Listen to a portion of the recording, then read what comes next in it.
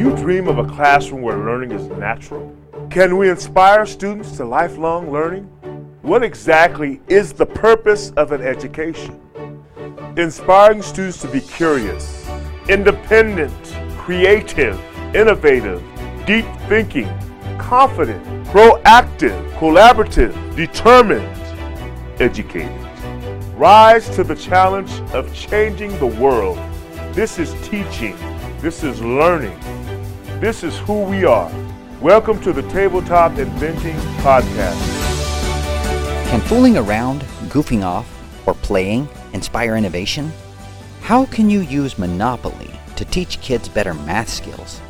And is there really a killer strategy for playing Monopoly? Listen in for the playful answers in today's podcast. Hey there, Innovation Nation. Today, we're just going to play around on the podcast. And we're going to start with a snippet from one of my favorite books. It's called Surely You're Joking, Mr. Feynman, and it's written by Nobel Prize-winning physicist Richard Feynman. In the book, he writes, "Then I had another thought. Physics disgusts me a little bit now. But I used to enjoy doing physics. Why did I enjoy it? I used to play with it. I used to do whatever I felt like doing. It didn't have to do with whether it was important for the development of nuclear physics, but whether it was interesting and amusing for me to play with. So I got this new attitude. I'm going to play with physics whenever I want to, without worrying about any importance whatsoever." Within a week, I was in the cafeteria and some guy, fooling around, throws a plate in the air.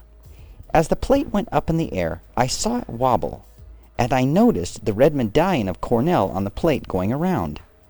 It was pretty obvious to me that the medallion went around faster than the wobbling. It was effortless. It was easy to play with these things, and it was like uncorking a bottle. Everything flowed out effortlessly. I almost tried to resist it. There was no importance to what I was doing, but ultimately there was. The diagram and the whole business that I got the Nobel Prize for came from that piddling around with the wobbling plate. We often watch kids, or even adults, goofing off, and we say, "Oh, they're just playing around." We treat playing around as if it is unimportant or useless. However, here in this passage is one of the most famous Nobel Prize-winning physicists telling us that it was precisely the act of playing around that led him back to a love for physics and eventually to his Nobel Prize-winning work, or should I say, Nobel Prize-winning playing around. At Tabletop Inventing, we love to play around. We usually call it hard fun because we're actually learning and putting loads of effort into our play at the same time. Yet it is still play. It is fun, and it disarms students enough that they forget they are learning. Why don't you grab your smartphone or pull up a browser on your computer and go check out inventingzone.com to find out how to get your kids involved in some hard fun this summer. Today's guest knows quite a bit about play. He's a no-nonsense teacher in some respects because he works with middle schoolers. But on the other hand, he uses the game of Monopoly to teach kids to master their math facts and hone their negotiation skills. So my guest today is Tim Vandenberg. Tim is a 6th grade teacher in California, and he uses Monopoly to teach math and interpersonal skills to his students. And his students are often prepared and able to defeat U.S. and international Monopoly champions in tournament play. He also has the award of being the 2nd place in the U.S. Monopoly Championship in 2009, which happens about every 5 years. His students have excellent state test scores through this experience of using Monopoly as a basis for thinking about math and interpersonal skills. And he's also the author and creator of something called Monopoly Academy. So Tim, tell me a little more about yourself.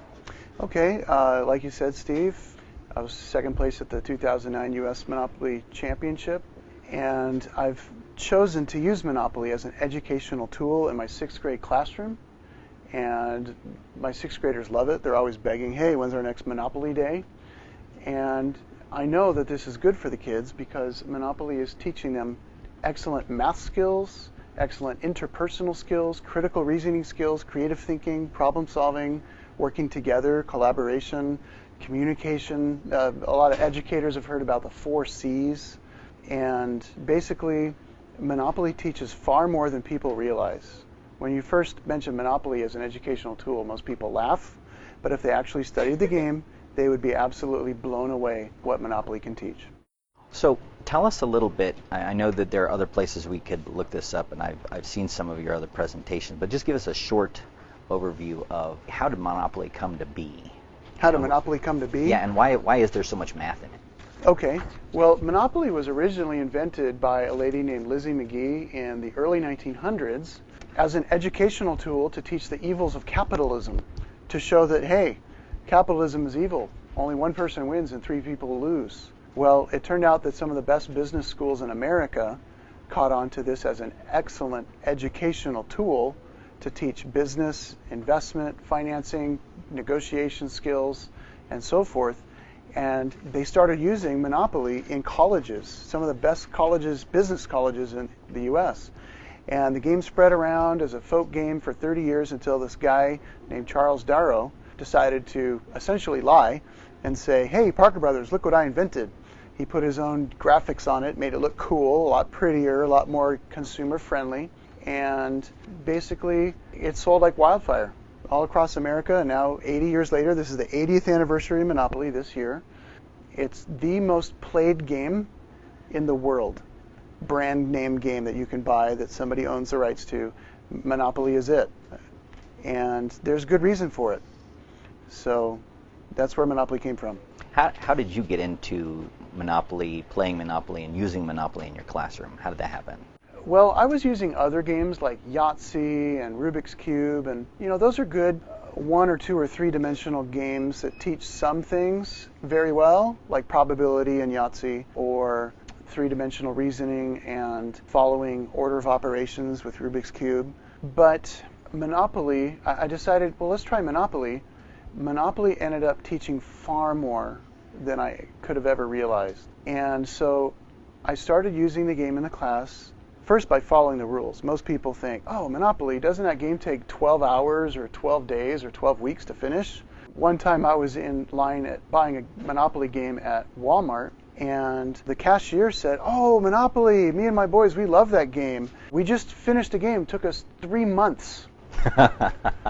And that's really the classic tale of, oh, Monopoly takes forever. And that's because people don't play by the rules.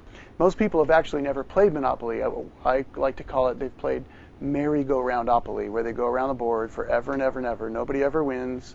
Nobody ever goes bankrupt because they're not following the rules. And so eventually somebody usually flips the board over or throws a token at a loved one.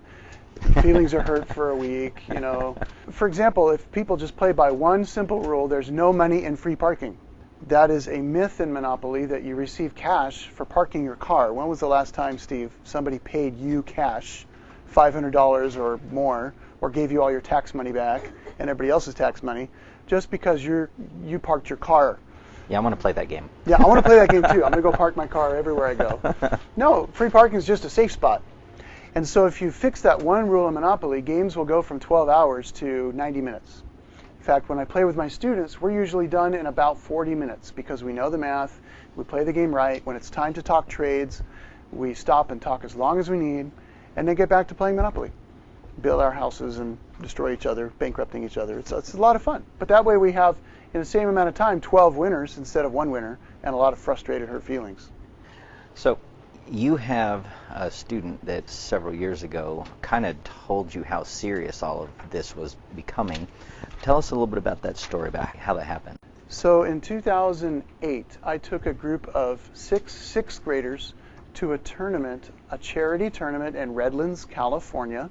And I spent 3 months teaching these kids the math and strategy of the game, the interpersonal skills of Monopoly, how to win negotiations in a win-win sort of way so everybody's happy, and basically how to play high-level Monopoly. But we didn't know that we were going to show up and have to play against some of the best players in the world. And there was U.S. finalists and champions, and even a world champion was there. And my kids were freaking out. But they knew what they were doing. They knew how to play. And after the first round, a 6th grade girl ran up to me and said, "Mr. Vandenberg, I just defeated the first ever Monopoly world champion."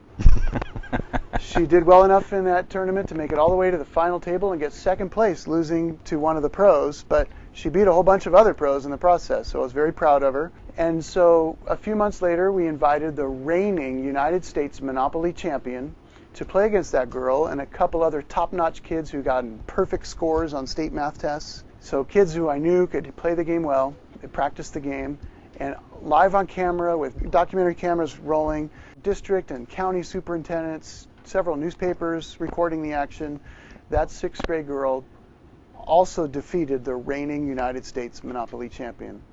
Now, I'm not saying my kids are better than these adult pro players, but I am saying that given the right circumstances, they can hang with them and win more than their normal fair share of the time. Pretty much it's boiled down to if one of the pros loses to a kid in a tournament, it's because they lost to one of my students. They never lose to little kids, other than my own students. And then a few months after that, I had one girl play against the reigning U.S. champion, the first ever world champion, and a U.S. finalist who got 3rd place in 2003. She played against all 3 of them simultaneously in my classroom. This is about a year or 2 after that last one I mentioned. And she defeated all 3 simultaneously of those pros all at once.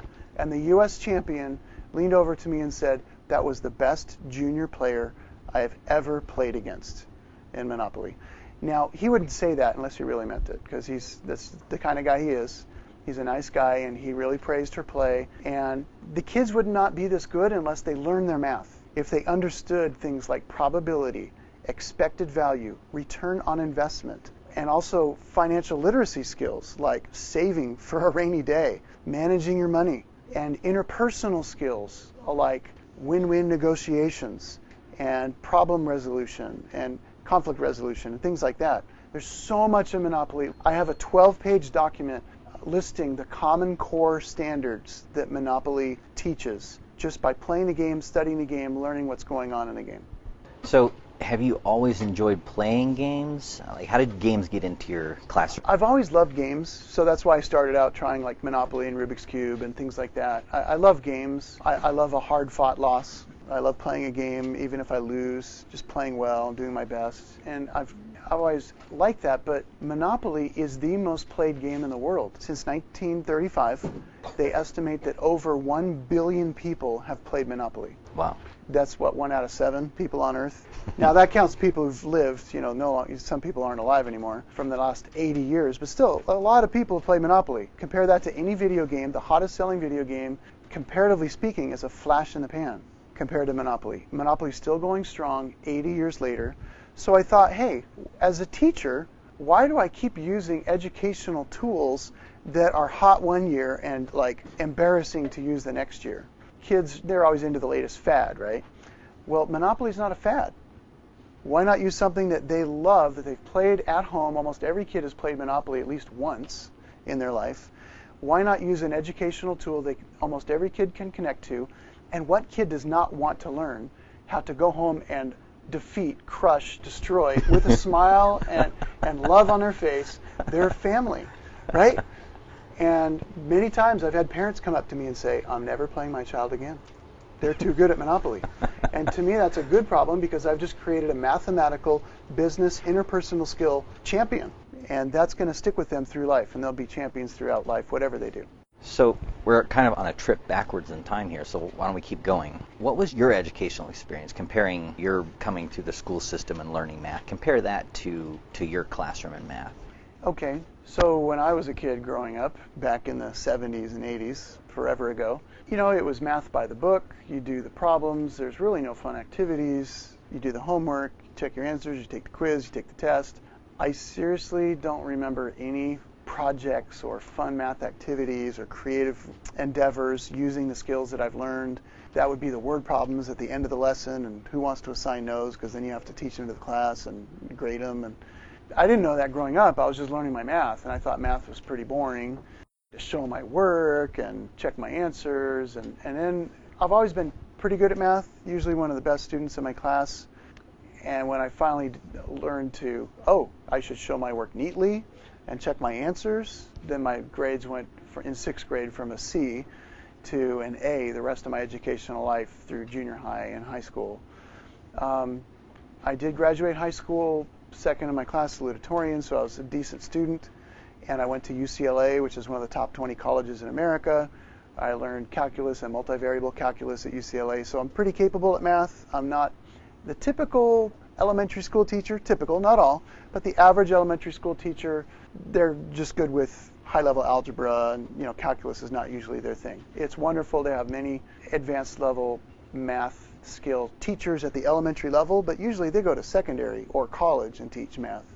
So it's unusual, usually, for elementary school students to have somebody who can see the bigger picture. Where is this math going? Why do they need to understand fraction, decimal, percent conversions? Why do they need to understand algebra? What's that going to do for them? Not just so they can pass middle school math. How's that going to help them with engineering or being a doctor or chemist? I've seen the bigger picture. I've sat as a paid lecture note taker in all those kinds of classes at UCLA. I'm extremely exposed to all kinds of usage of math. That was one of my jobs in college, was sitting in all these different science classes and taking notes for students, being paid to do that. So getting extra education on top of my regular bachelor's degree as a history major. I've seen where math can take you, and I see how awesome it can be. And I do understand that if you don't get middle school math, you just aren't going to be able to do much else in life that involves math.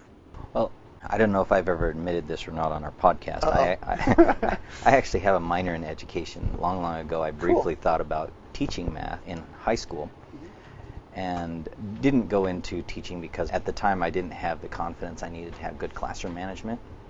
Classroom management takes about 2 years to learn. And I was so intimidated by the students that I felt like it was easier to go get a PhD than to face those students in the classroom every day. Right. I do teach, in addition to teaching sixth graders, once a week I teach a night class for teachers earning their teaching credential. I'm the NBOSS, the video game NBOSS. They got to get past me and then they graduate.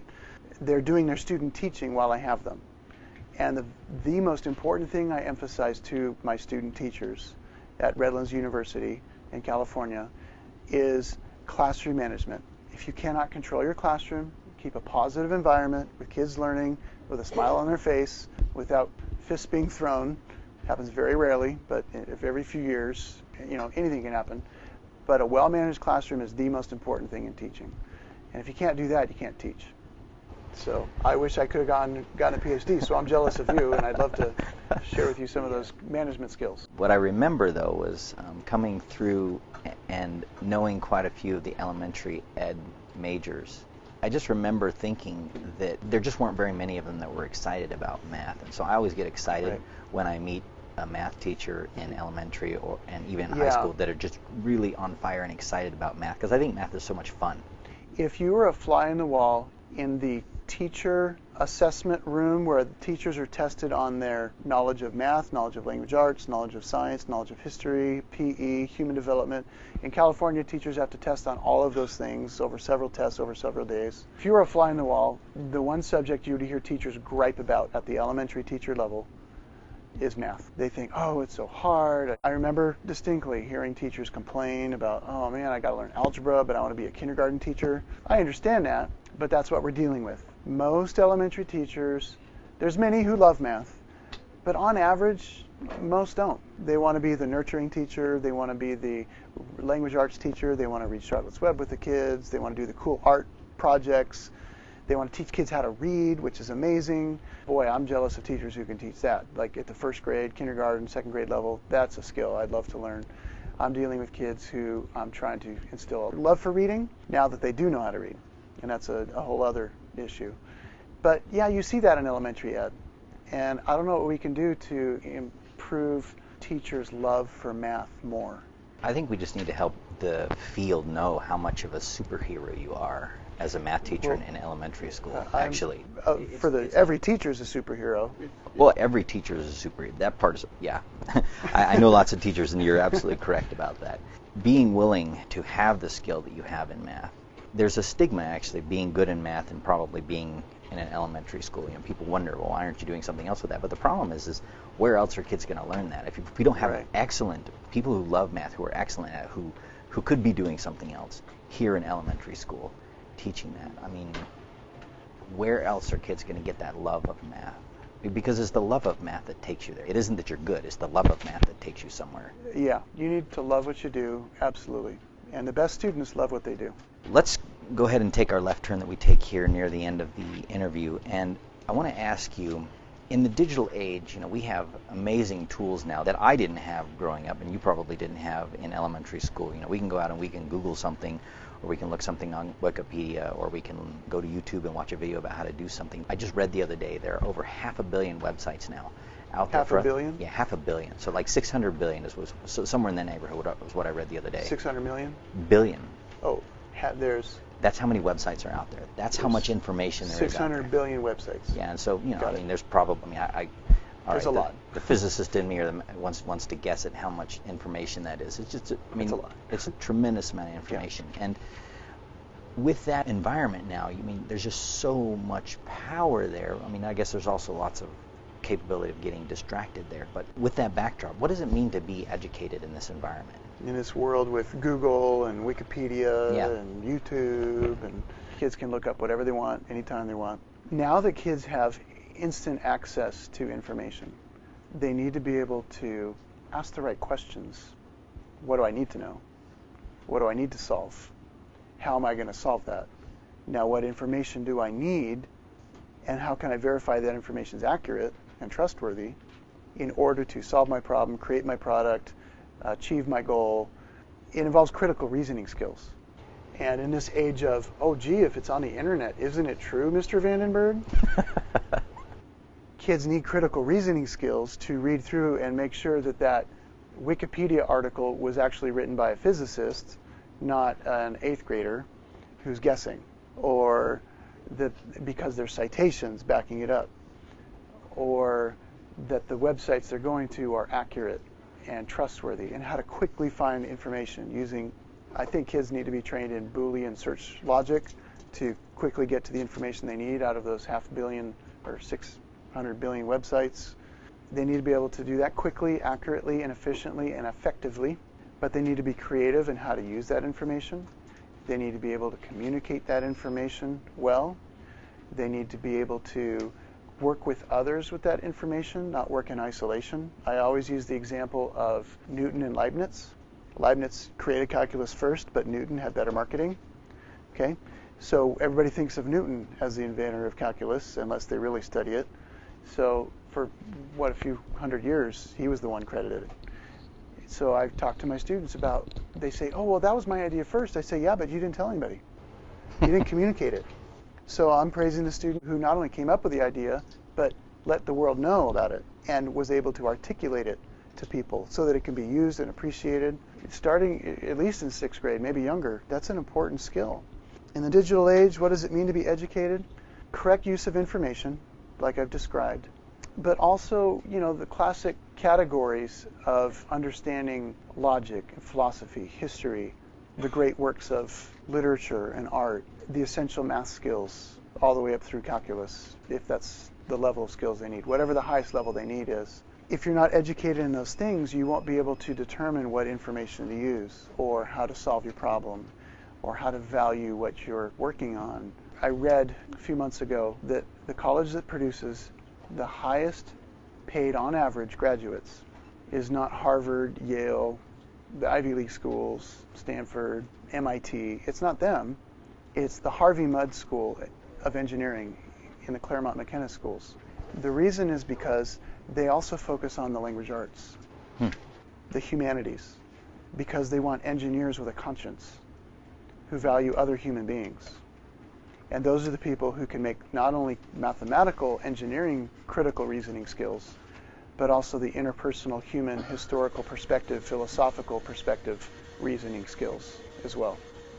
It's interesting that you were talking about Harvey Mudd, and then this is in context of the digital age, being educated. And you mentioned this a few minutes ago in your classroom. I made a mistake earlier in our interview, and you you said something about estimating, and I did a quick number in my head, and it can't be 600 billion. It's got to be 600 million.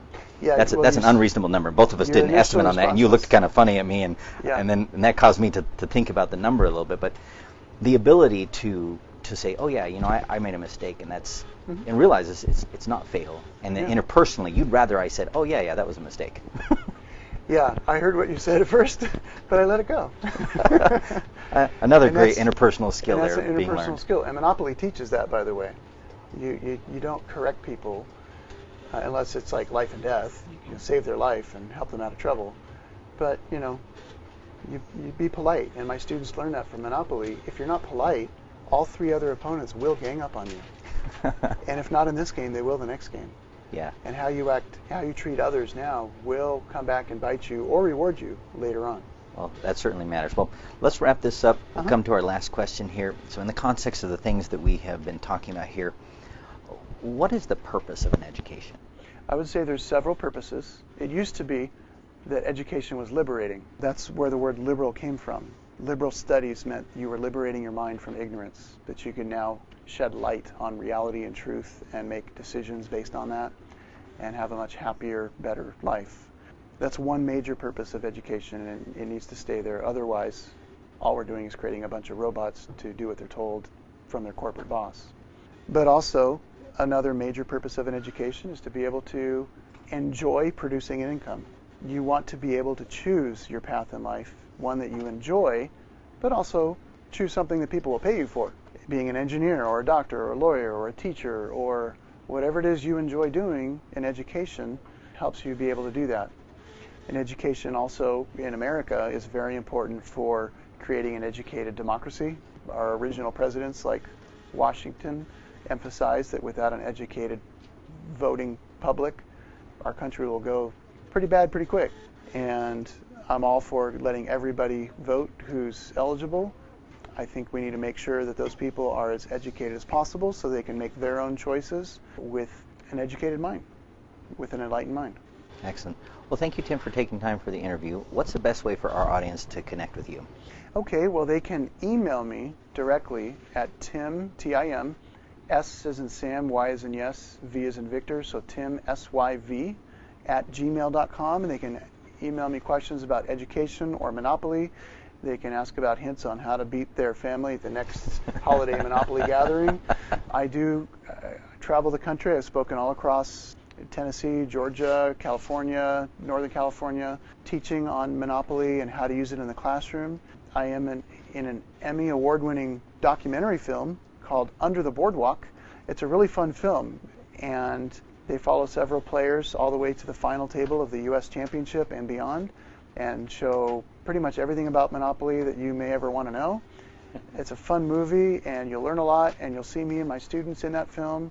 And that's called Under the Boardwalk. You can go to monopolydocumentary.com and learn more about it there. It's showing on Hulu Plus and iTunes, and you can also order the DVD on Amazon.com. And if you order the limited edition, special edition version of the movie, there's a special feature that has me teaching for 40 minutes how to use Monopoly, how to win at Monopoly, the strategies and myths and math of Monopoly. And I was actually taught at a middle school to parents on how to learn skills, math and interpersonal skills, through Monopoly. And by the way, here's how to win your next game. Excellent. Well, we will link that stuff all up in the show notes so our listeners can go to the show notes and download those things or go look at them. Thank you so much, Tim, for taking some time for the interview. All right. Thank you, Steve. If you've been enjoying the conversations and insights here on the podcast, share it with a friend. Great ideas demand to be shared. You can also help fellow parents and educators by subscribing to the Tabletop Inventing Podcast in iTunes, leaving a rating, and writing a review. If you use Android, subscribe, leave us a rating, and write a review in Stitcher. Links to subscribe can be found at www.ttinvent.com/podcast. Contact us, and we'll think through the comments and answer your questions here in the podcast. And be sure to let us know if you'd like a shout-out or to remain anonymous. You can share your comments and questions at www.ttinvent.com/podcast, or by emailing us at podcast@ttinvent.com. Let's discuss your thoughts and questions. Join us again next time when we will again seek to answer the question, what is the purpose of an education? And as educators, how do we awaken the inventor in each of our students?